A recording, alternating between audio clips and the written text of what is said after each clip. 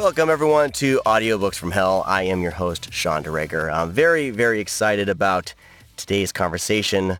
In the booth with me today, well, not technically in the booth. It would get kind of crowded, but Travis Baldree is with me today, and I'm very excited to get a chat with Travis. Travis, welcome. Thanks, Sean. I'm booth adjacent. Booth adjacent. Yes. My kind of journey into meeting you and kind of getting to know you was basically, I was just starting out. I still feel like I'm just starting out, but I was just starting out in the audiobook game.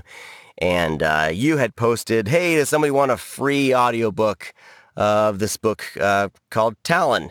And I was like, well, that sounds great. And you said something about, it's a space barbarian with a plasma axe. And I was like, that's my genre for sure. So I grabbed that. Right after Beastmaster every day yes. at 7, 6 Central. Yes. So I grabbed that and I listened to those books and fell in love with those books.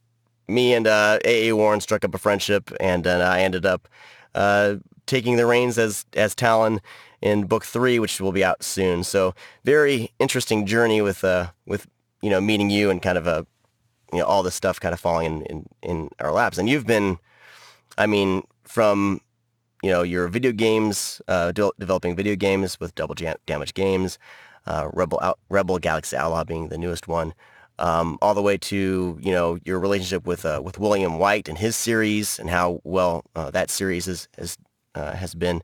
So I figured I would have Travis Baldree and talk about your journey into audiobooks, because it's, me following kind of your progression. It seems, and this is just me looking from the outside looking in, it seems like a lot suddenly, it just started rolling like a snowball effect with your work. So when did you start getting into? Yeah, when did you start getting into audiobooks? Nearly 4 years, I think. Mm-hmm. I think somewhere around about there. I feel like that's what it is. Yeah, it's about 4 years. Mm-hmm. And what was the catalyst to kind of bring you into it? Was it a dare? No. I was, what was it? I was doing recording for game stuff. Mm-hmm. And I was getting some microphone equipment because as we went into the next game, I wanted to improve the audio quality of the stuff that we were doing. And I ended up, doing a lot of voice work for it. And it was a crappy USB setup. It was junk. So I actually bought some proper equipment for doing it for the next game, because I wanted to elevate the overall audio quality of everything that we were doing. And I would have people come in and do recordings. And as I did that, I was like, well, my kids don't really need me to read stories to them anymore. And I did it all the time. Mm-hmm. And then I found ACX and, oh God, what's the public domain one? It's escaping me. LibriVox. Yeah. I did like a couple shorts on LibriVox just to kind of figure it out, just to see how I liked it.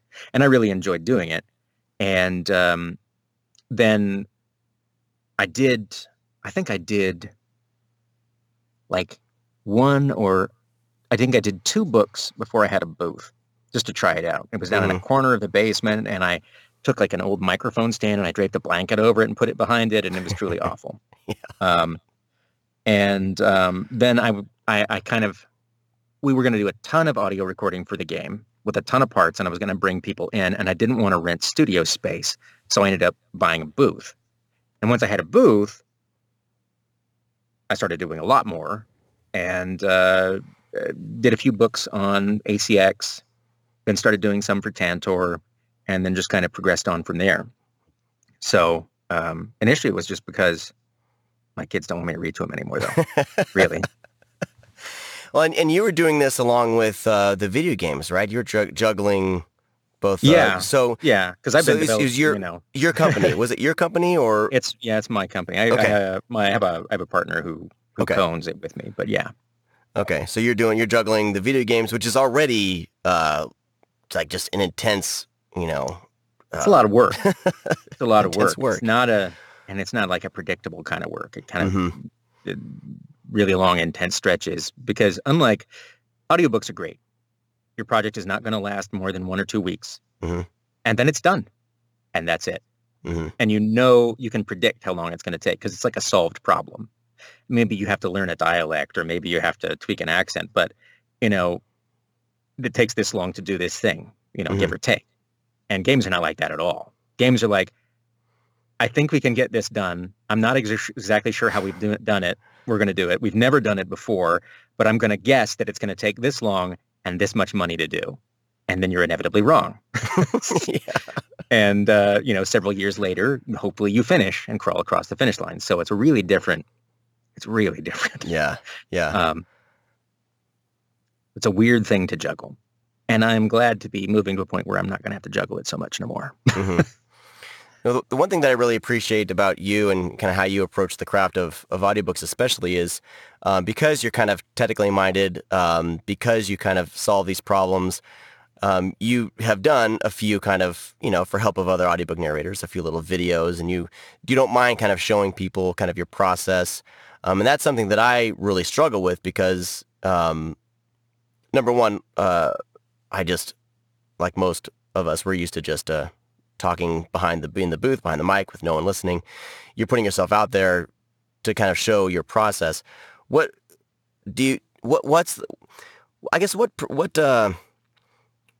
pushes narrators to want to do that? Because I struggle with it because I don't know enough yet to really showcase what I'm doing, but I kind of like it, but then I also hate it. So I'm an engineer, Mm-hmm. so I'm pretty process oriented anyway. I hate Mm-hmm. wasting time. And I don't know, I generally feel pretty strongly that I hate watching other people waste time too. It hurts me in my heart.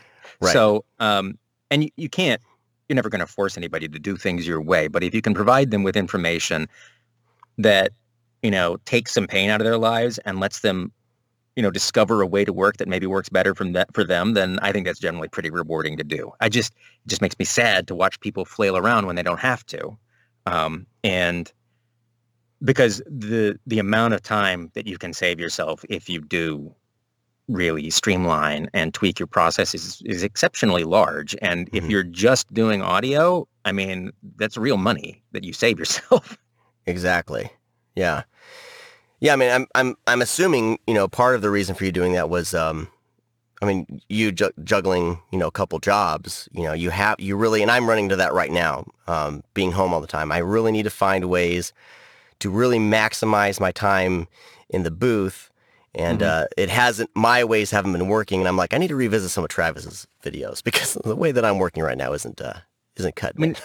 A lot of it is because I'm just an incredibly impatient person, just unbelievably impatient. So anything that I find tedious, I generally try and find a way not to do it because I just think it's boring.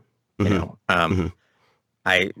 the time I spent reviewing my own audio to do edits, just irrespective of proofing, just to go and clean up noises or whatever. It was just such a fantastic waste of time, and now I don't do it at all. And the amount of hours that you save is just unbelievable if you don't have to do that. I mean, obviously there's lots of cases where you're never in the position to do that anyway. You work for a publisher, you're not going to do that. But I don't like outsourcing my engineering for the most part because I know how I want it to sound and I can make it sound that way. So I find it difficult, especially since I can do it relatively swiftly, to do that. And the cost to do it, if you know how to do it, and if you can remove a lot of that time, is not insignificant.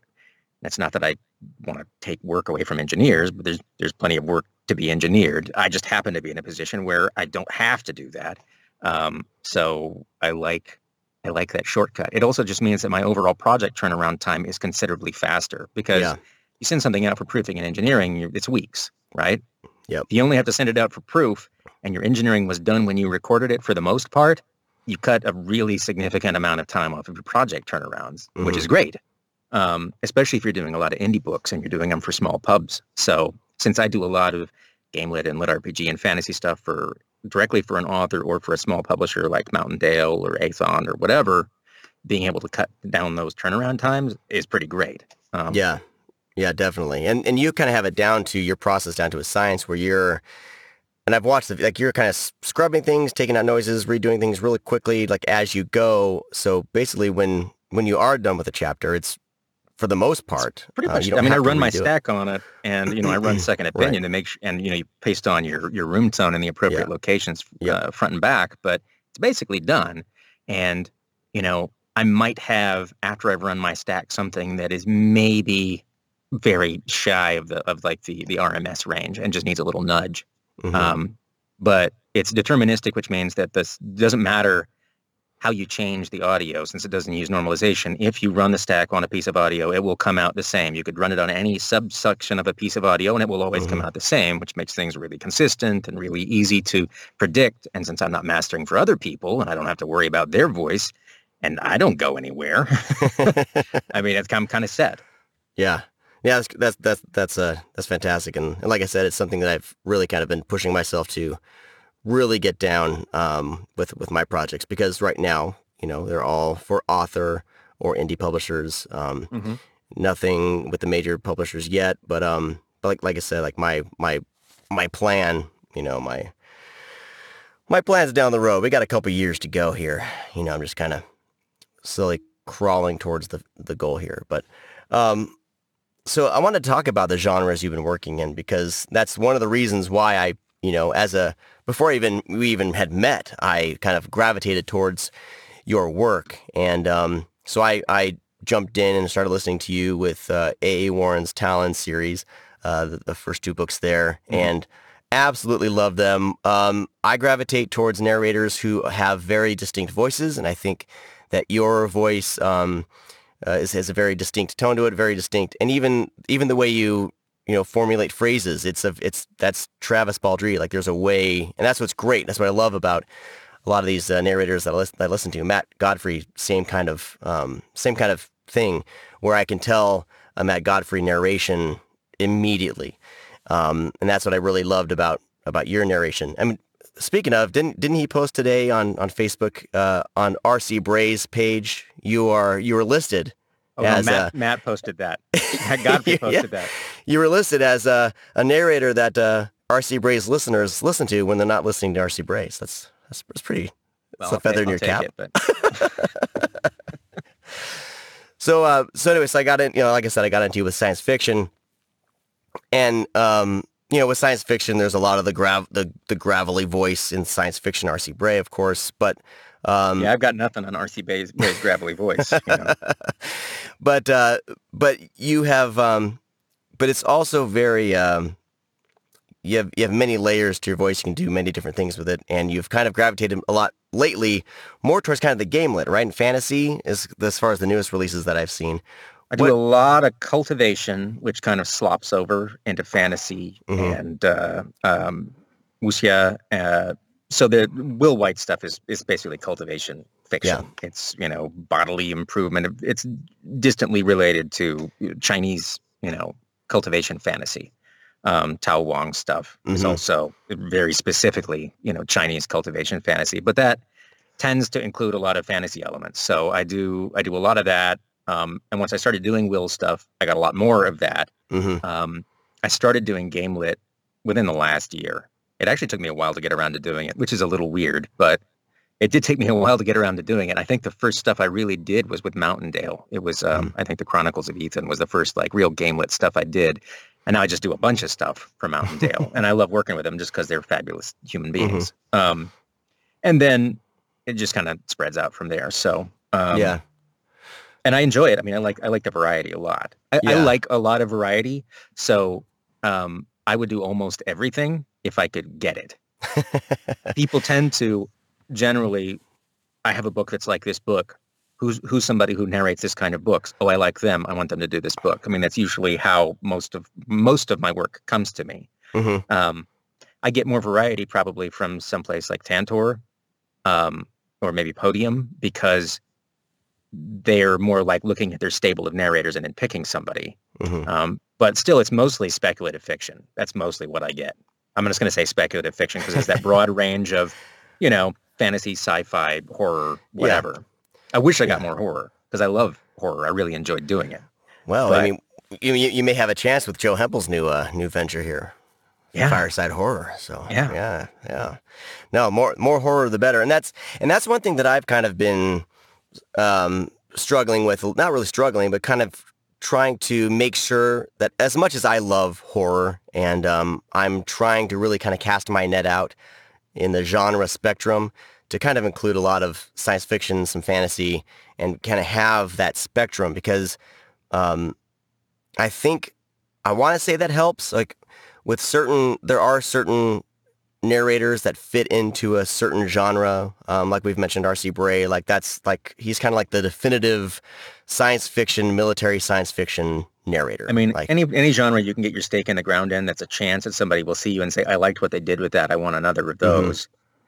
I mean, if somebody brings me something that is outside of like what I normally get to do, I will usually try and find a way to fit it in if I can. I just did Comanche for Brett Riley for B, and it was because it was a Western horror, like ghost story almost. It's not. Nice. I wouldn't classify it really as horror. It's like Western ghost story, and a modern Western ghost story. And it was a lot of fun. I had a great time with it, and I just kind of squeezed it in at the last minute because they needed somebody to do it, and it wasn't something that I normally get to do that much of. So I was all over that. Nice. And the more things I get like that, I will almost always try to find a way to cram them in. How does your work process go if you're cramming something in? Is it like, all right, I gotta cram this prep session and I gotta, So usually I usually book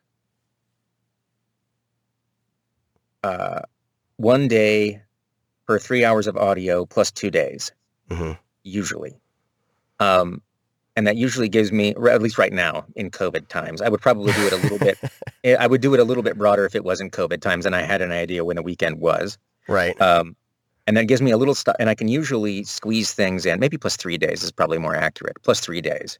So I give my 3 days of slop in between every project. And so I can usually push and pull and contract to cram something in as long as it isn't like, some 16-hour epic. Right.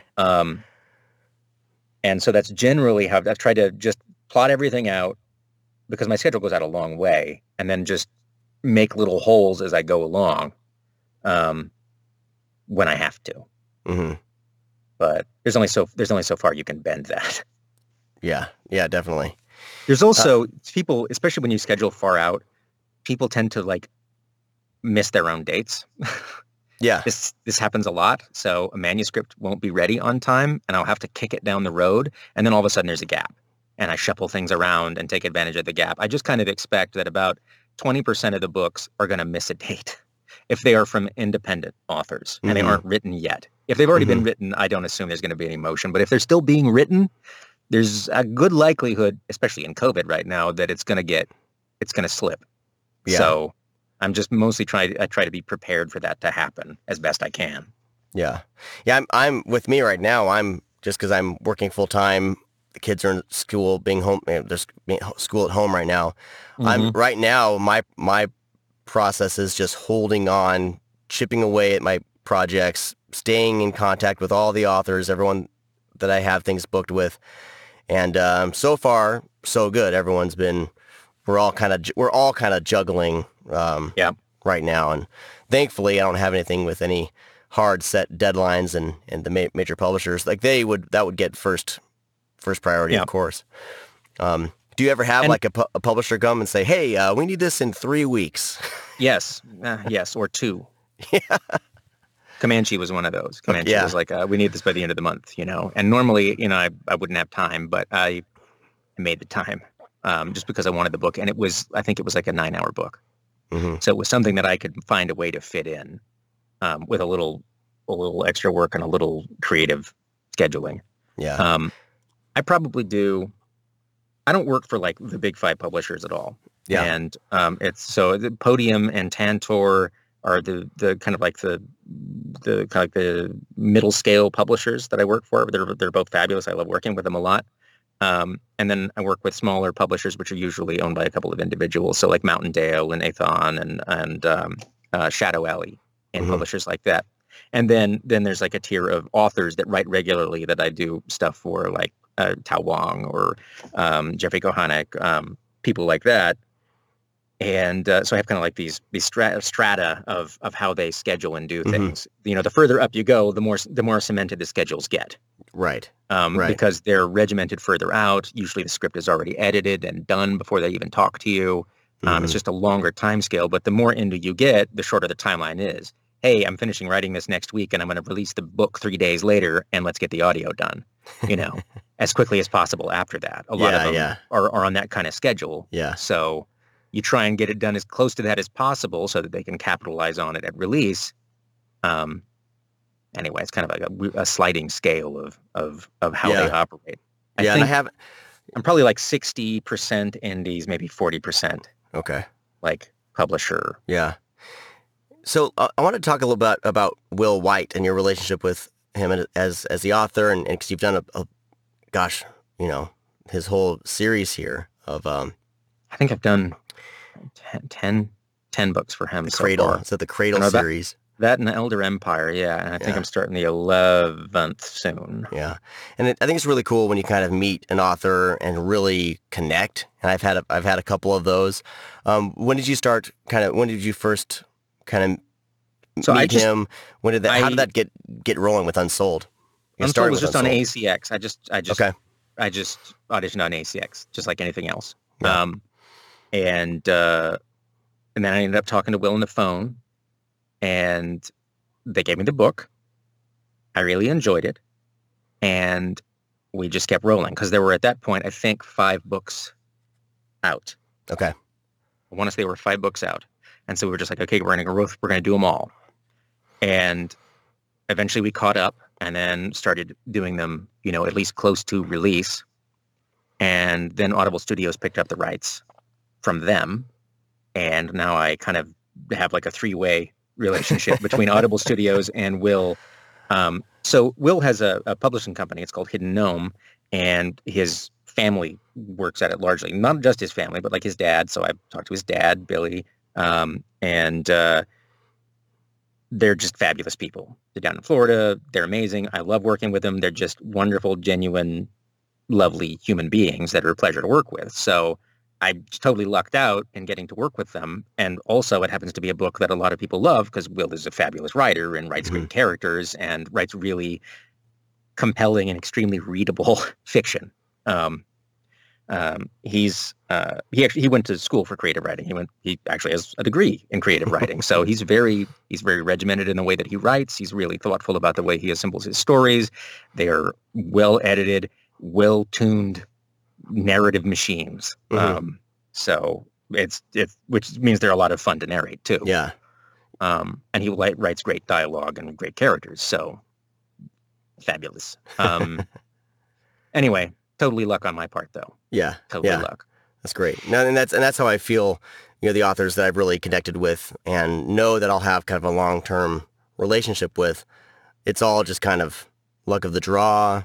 Um, you know, with one, like for example, one book that I just picked up, the author had put it on ACX, and I was like, oh, I've seen that advertised, and I kind of hit her up, and I was like, well, I don't have much room on my schedule, but I was like, I'd like to help you find a narrator, and I kind of threw the link out to people, and she came back and said, well, can you audition for it?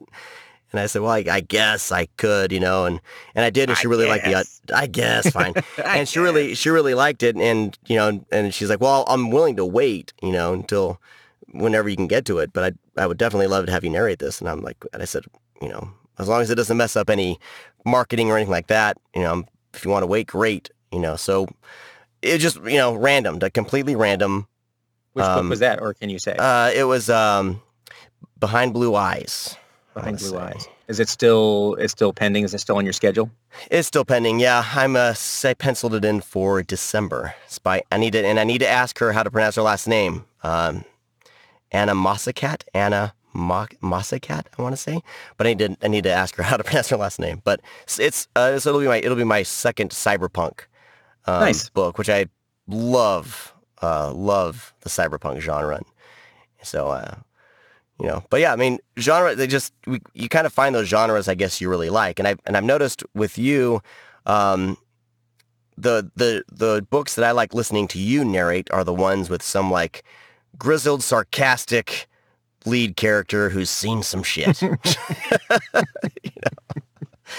know? I mean, I like That's them my all for favorite one. different reasons. Yeah. So I like those. You know what though? I would do if I could get if I could get some sweet romances, I would be all over that shit. Yeah. I'm sorry, I might not be supposed to swear on this. Of I would course be we can all swear on over this. that This beauty. is my podcast. I mean, like from Talon to Death Rights, really, enjoyed that book, things like that. I don't know. I'm sarcastic I like those kind of myself. characters. They have a lot of bannery Yeah. dialogue, which is usually really enjoyable to do. Banner dialogue is just a lot of fun, Yeah. especially if it's well written. And even if it's only okay written, you can kind of turn the dial up a Yeah. lot Yeah. with a little work. So I really enjoy that stuff. But honestly, I enjoy almost everything. I think there's almost always something that's really fun to latch onto. So, but I do like snarky characters. They're always fun, Definitely. Yeah. I mean, let's see here. Yeah, I'm the same way. I tend to find those when I'm working on a book like that, it's faster. I kind of move faster. I'm kind of into the story more. But I mean, as narrators, we have to stretch our legs. We can't just get comfortable with just doing the same thing over and over again. And that's kind of something that I've purposefully tried to do as far as scheduling my projects. Do you do anything like that, or is it, or do you just kind of... So in general, I schedule things as they come. Right. And then I try to, as like I said earlier, just make room for stuff if I can that really specifically interests me or I want to spread out and do more of. But generally, I try and do everything kind of a first come, first serve. You want this done? Cool. I will do my best to do it. Here's when I can work on it. Let's get it scheduled. Let's get it on the books and then roll on. There's a lot of ongoing series work. The more series you do, they start to stack up, and sometimes you don't know when those are going to come, so that can be kind of a little unpredictable. Oh, hey, the next one in the series is coming out. Oh, crud. I would like to get that out fast for you. Because I think it's often hard as an author, especially if you're indie, knowing exactly when you're going to be done and remembering the lead time for getting audio completed. Also, it's hard for that to be in the forefront, especially if you are also an author who's doing it as like a second job. Yeah. A lot of the authors I'm working with, we're all kind of in the same boat, and some are, more organized than others, and it's it's very, very similar kind of working. I'm really impressed with how regimented a lot of the authors are. They stick to their word counts. They get their stuff done. They write on a schedule, and they pump out books at just an unbelievable rate. I got a lot of respect for that because I can't imagine having to drag that much up out of the mud every day and make it real. It's a lot easier to come along and be, the booster rocket or something for the audio version where you didn't have to engineer the thing. You just have to give it a little English. Yeah, totally. And I find the writing process, I love it. I don't know if I could do it or not, but I have this huge, profound respect for the writing process and the words that they have put on the page because, I think the one recent book that I did, Revenant Son, he'd been working on it for 5 years, was off and on, and finally the book's out and here I am just coming along and, just reading work on this for a week or so. And so, yeah, I mean, definitely. I feel we kind of get to skip in toward the end. It's great as a narrator. It feels unfair. Otherwise. I think it helps to have an interest in writing when you're narrating. I think it makes it easier to see what an author is trying to accomplish to make sure that you are pushing in the same direction as they're trying to go. So I think it definitely helps to care about the writing process and appreciate it and have an interest in it. I like writing, but I'm not going to be writing any novels. Right. I mean, because we're giving voice and interpretation, via the spoken word of their story. Yep. So there's definitely, we're kind of custodians of the story in a sense, because you can give the wrong inflection and change the whole, narrative, or, if you do it wrong, or it's just very easy to change the meaning of a sentence with inflection, and I think intuiting what the author wants to do and figuring out the tone that they're trying to establish and what these characters would really say is, it's totally a developable skill, but I think it's largely rooted in caring about literature to some degree. Yeah. let's talk a little bit about Talon, the Talon books, because I got put Sure. into a position that a lot of narrators fear in taking over a series, Mm-hmm. and and I know that I had told myself I'm never going to take over a series. Forget that. There's just no way. But then when A.A. Warren came to me and was like, "Hey, Travis is really busy. I don't know if I want to push out, this anymore. Would you think about it?" And I said yes immediately because I love the book so much. And that I think was a very eye-opening kind of experience, kind of jumping in to, kind of in my mind, Yeah. audibly, an established series, characters, the main character, especially this guy Talon.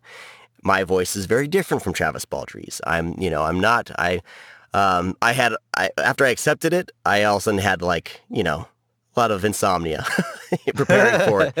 And then the best thing you did when we talked was just like, have fun with it.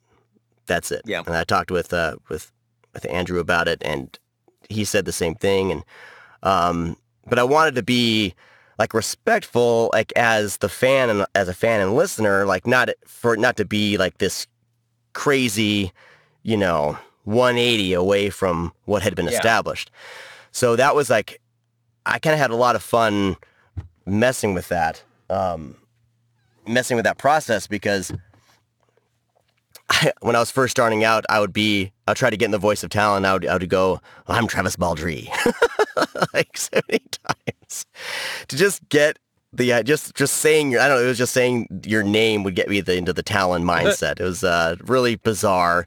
But I think it worked. We'll see. We're waiting on Audible right now to release it. So, It's one of those interesting things to do because you're never going to sound, I've done this several times now too. Yeah.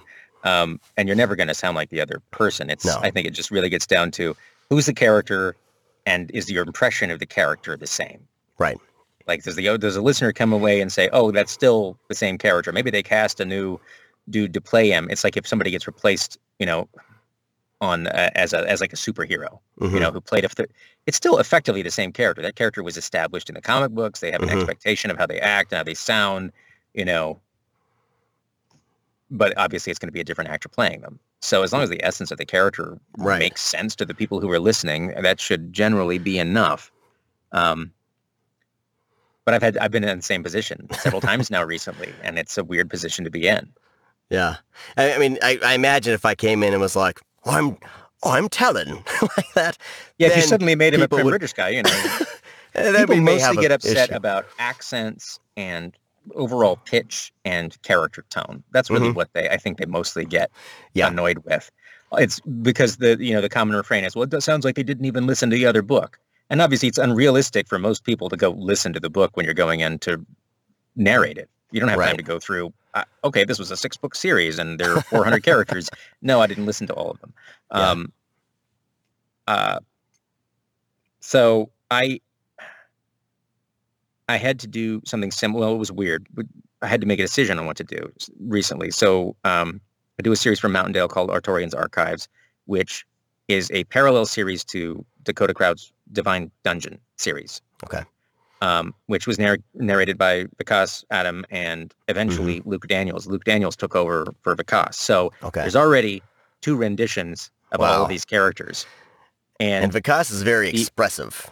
And they don't sound anything alike. They as voice actors, they don't sound anything alike. And their takes on the characters were also dramatically different from book to book. Interesting. And I believe it was written into the fiction as, I think, magical synesthesia. Hopefully I didn't get that wrong. To explain the change, because it was like people are hearing, due to this effect, voices differently. Okay. So That's funny. Artorian's Archives is a parallel series that eventually meets up with the exact same timeline as the books and the other series, and all of a sudden, suddenly 30 characters jump over from the other series into it. And I was really worried about it God. because there were already 2 versions of all those characters. So I did here was my thought process. Okay, so there's 2 ways that people are gonna notice these characters. They're either gonna have listened to Vikas's version first, Mm-hmm. and then they're gonna listen to mine. And they may have heard Luke's, but they'll have heard Vikas's first. and some percentage of them won't have made it all the way to the end. Or they'll have heard mine first, and then they'll switch over to the other series and start with Vikas. And so I made the decision, okay, well, I'm gonna try and respect Vikas's take on them. So what I did was I went through all of the audio, got all of the scripts. I had them give me 5 books worth of audio, found voice samples, pulled them out, and then said, okay, what would I do that at least will be recognizable as this character? Recorded them all, got somebody who was a fan of the audiobooks to listen to them and tell me what they thought and whether it got it across or not. And I altered, I think, two characters a little bit after doing that. And then I used that as the template. Oh my God. So far, no one has complained. And that's all you want. You just want, please don't complain about it. Now, I don't know if I normally do that, but because it was a well-liked series that already existed, that I had to meet up with, that wasn't going to replace it, I felt like, okay, we'll try and do this. Wow. Currently, I'm doing a series for them again. I'm taking over for Luke Daniels. And originally, I was just going to take over after the first book. So he did the first book, was not going to be continuing on with the series through scheduling or whatever. And so I was just going to do the subsequent books. But then eventually I decided to re-record it. So I'm currently re-recording it. Wow. But still, I'm not as specific about it. It's like, in places where I can nod to it, I will. But I'm not going to be slavish about it because at the very least I get to start from the start. But there's still going to be some percentage of people that listen to the first book from Luke and then we'll listen to my second version of the book. So I want to ease the transition a little without making it too jarring. Fortunately, almost everyone in it is from America, which helps. Yeah, it's a crazy position to be put in. And I mean, mine was just minuscule compared to what you had to go through. Holy crap. I couldn't imagine doing all that prep. But I mean, it makes sense. I would probably have the same process because that was kind of what I was thinking with Talon was I was like, well, luckily only 3 characters, I think. There's not that many recurring characters. Yeah. I mean, so I was like, okay, well, that's great. Talon is, space barbarian. Okay. He's a grizzled space barbarian. Great. Then you had kind of you brought back a character from the first, no spoilers here, from the first book. And your take on that was like, well, kind of a hard ass, but a bit sarcastic and bubbly at the same time. And then you had the kind of another more serious character. And I was like, okay, my whole goal was like, if I can do those 3 characters and at least get the essence of them across, I think we'll be good. Because everything else, alien voices and all that kind of stuff, that's the fun. That's the fun part. So, yeah, definitely. There's It's so weird. It's so weird. It's all weird. I get it. It's fun. What we do is weird. What we do is, we're all sitting in our little booths and talking to ourselves and reading these books. I love how different it is from project to project. Totally. After coming from something where I spent 3 years working on the same thing until I loathe it, being able to work on something briefly, get in after, frankly, a lot of the hard work has been done, have fun with it, and get out is really refreshing. Yeah. It's pretty wonderful. Yeah. I love it. I love doing this. And so I got to start wrapping up here soon. Okay. But I wanted to talk about, we need to talk about this because it won an award. You were nominated for an independent audiobook award as well as I was as well. You were nominated in the fantasy genre and myself in the horror genre. And you won best fantasy audiobook for The Electrical Menagerie. Yeah, that was Molly Reeder's book. It was a lot of fun. So I wanted to talk a little bit about that. I mean, the cover's amazing. It's the weird thing is that cover came after the narration. Oh, it's like a robo elephant? The cover came after the narration. She basically relaunched the book later. It had a much simpler cover, I think, when I auditioned for it, even. But I was just interested in the vibe of it. It was kind of this steampunk magical adventure thing with kind of like a clean sort of feel to it. And I was attracted to that and wanted to do it. And fortunately, the audition worked out. And it was a real pleasure to do. Kind of has like almost like it's got this, I don't know, the main characters were just very clear to me. You've got kind of like this Paul Newman-y sort of guy running the show, and his James McAvoy sort of I don't want to say, what is it? He's kind of like a engineer slash magician that Mhm. works with him, and their relationship together. It was a really pleasant book to do. Awesome. Awesome. Yeah, I can't wait to hear it. I have it. I have not. I'm behind on my listening. Um, but I will be listening to that very soon. I I'm snagged that as unbelievably far behind on my listening. I have no commute anymore. yeah, I Um, know. and yeah, you can't listen to audiobooks while This you work on audiobooks. It's a home. real Yeah, no, you drawback to can't. audiobooks as a profession. So And my day job is drawing in AutoCAD, and I try to, but I'm home, so I have kids running up and down the stairs. I got mhm. kids yelling at each other. They're in school now. Now they need help with something. My wife's there too. So like my wife and I are both kind of tag teaming, helping the kids in school and doing our own jobs at our own house. It's absolutely Not a lot of listening time. bonkers Yep. right now. So, do you? We'll end on this because I'm a very visual person, and when I'm trying to, when I'm in the mood to browse for possible projects, I am very taken by book cover art. And they do say, you should never judge a book by its cover, but Which you totally should. you totally should. What's your approach with books? I love a good book cover. I think a cover is indicative of how much effort the author is going to put into their book. Hmm. If honestly, if while book covers cost money, they don't cost an unattainable amount of money. Hmm. And having a decent cover is, I think, just part and parcel of writing a book, and it's just kind of indicative of, are they going to be able to market this? Do they care about their book for the long term? And so it's like a first pass filter for me. Yeah. If it's got a decent cover, then it means that some things have been checkmarked along the way, Hmm. and you can start looking at you look at sales figures after that, and how it's written, and whether they have a public presence, and whether they interact with people, that kind of thing. So Yeah. Yeah. That interaction is key too, and that's something through my year, about a year being into this, and just seeing what books have done well, what books haven't, because we're working here on royalties with some of the stuff, and the interaction with fans, just presence on social media, has had a direct correlation with books I've seen sell well and books that I've seen that I like that have not sold well. So it's yeah, awesome, awesome.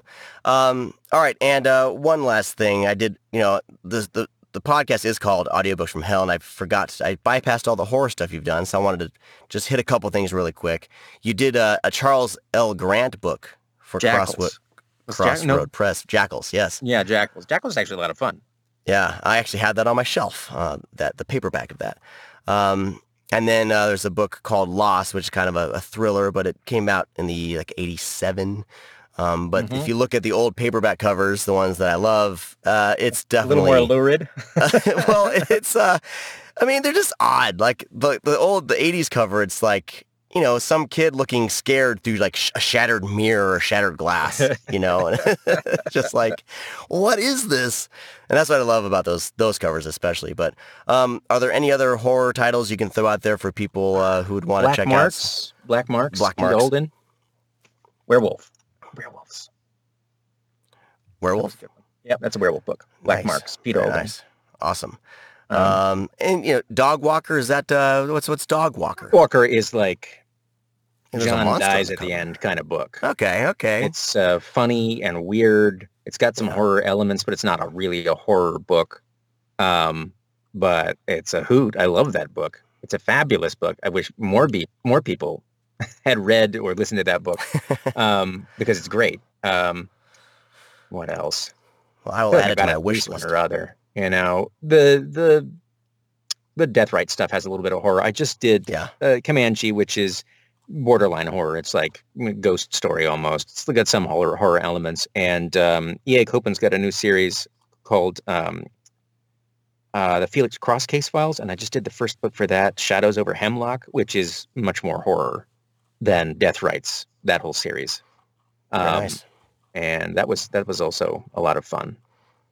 All right. Cool. Very cool. Excuse me. Yeah, that's me every morning. Getting Every morning. the booth crud. Yeah, every morning because I'll try to do a little bit before I head into the upstairs to my upstairs office. I try to end it every morning. It's the same thing. And before we sign off, you do have a couple. What's your latest releases here? And what's that one? Giant Land? Giant Lands.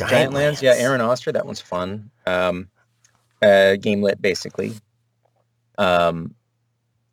I guess I could just sort by new. New Beginning After the End book. The Beginning After the End series. I think the 6th one just came out.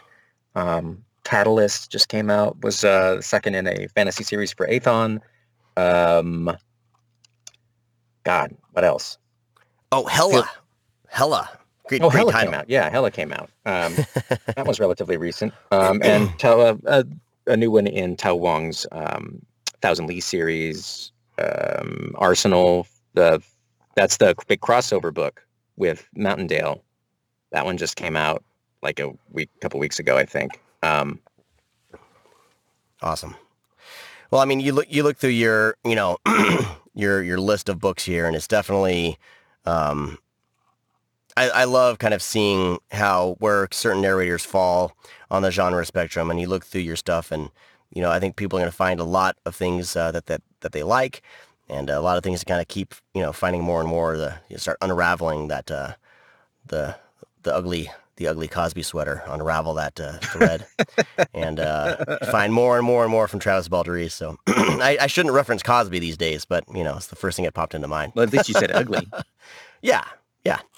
All right. All right, Travis. Well, thank you so much for your time and chatting with me about your audiobooks and your process. Really appreciate it, and hopefully people found a lot to dig on. Thanks, Sean. All right. I'm horrible at wrapping up podcasts, so I'm just we'll fade out to music right there. I'll talk to all of you next time. Bye-bye. Oh, man.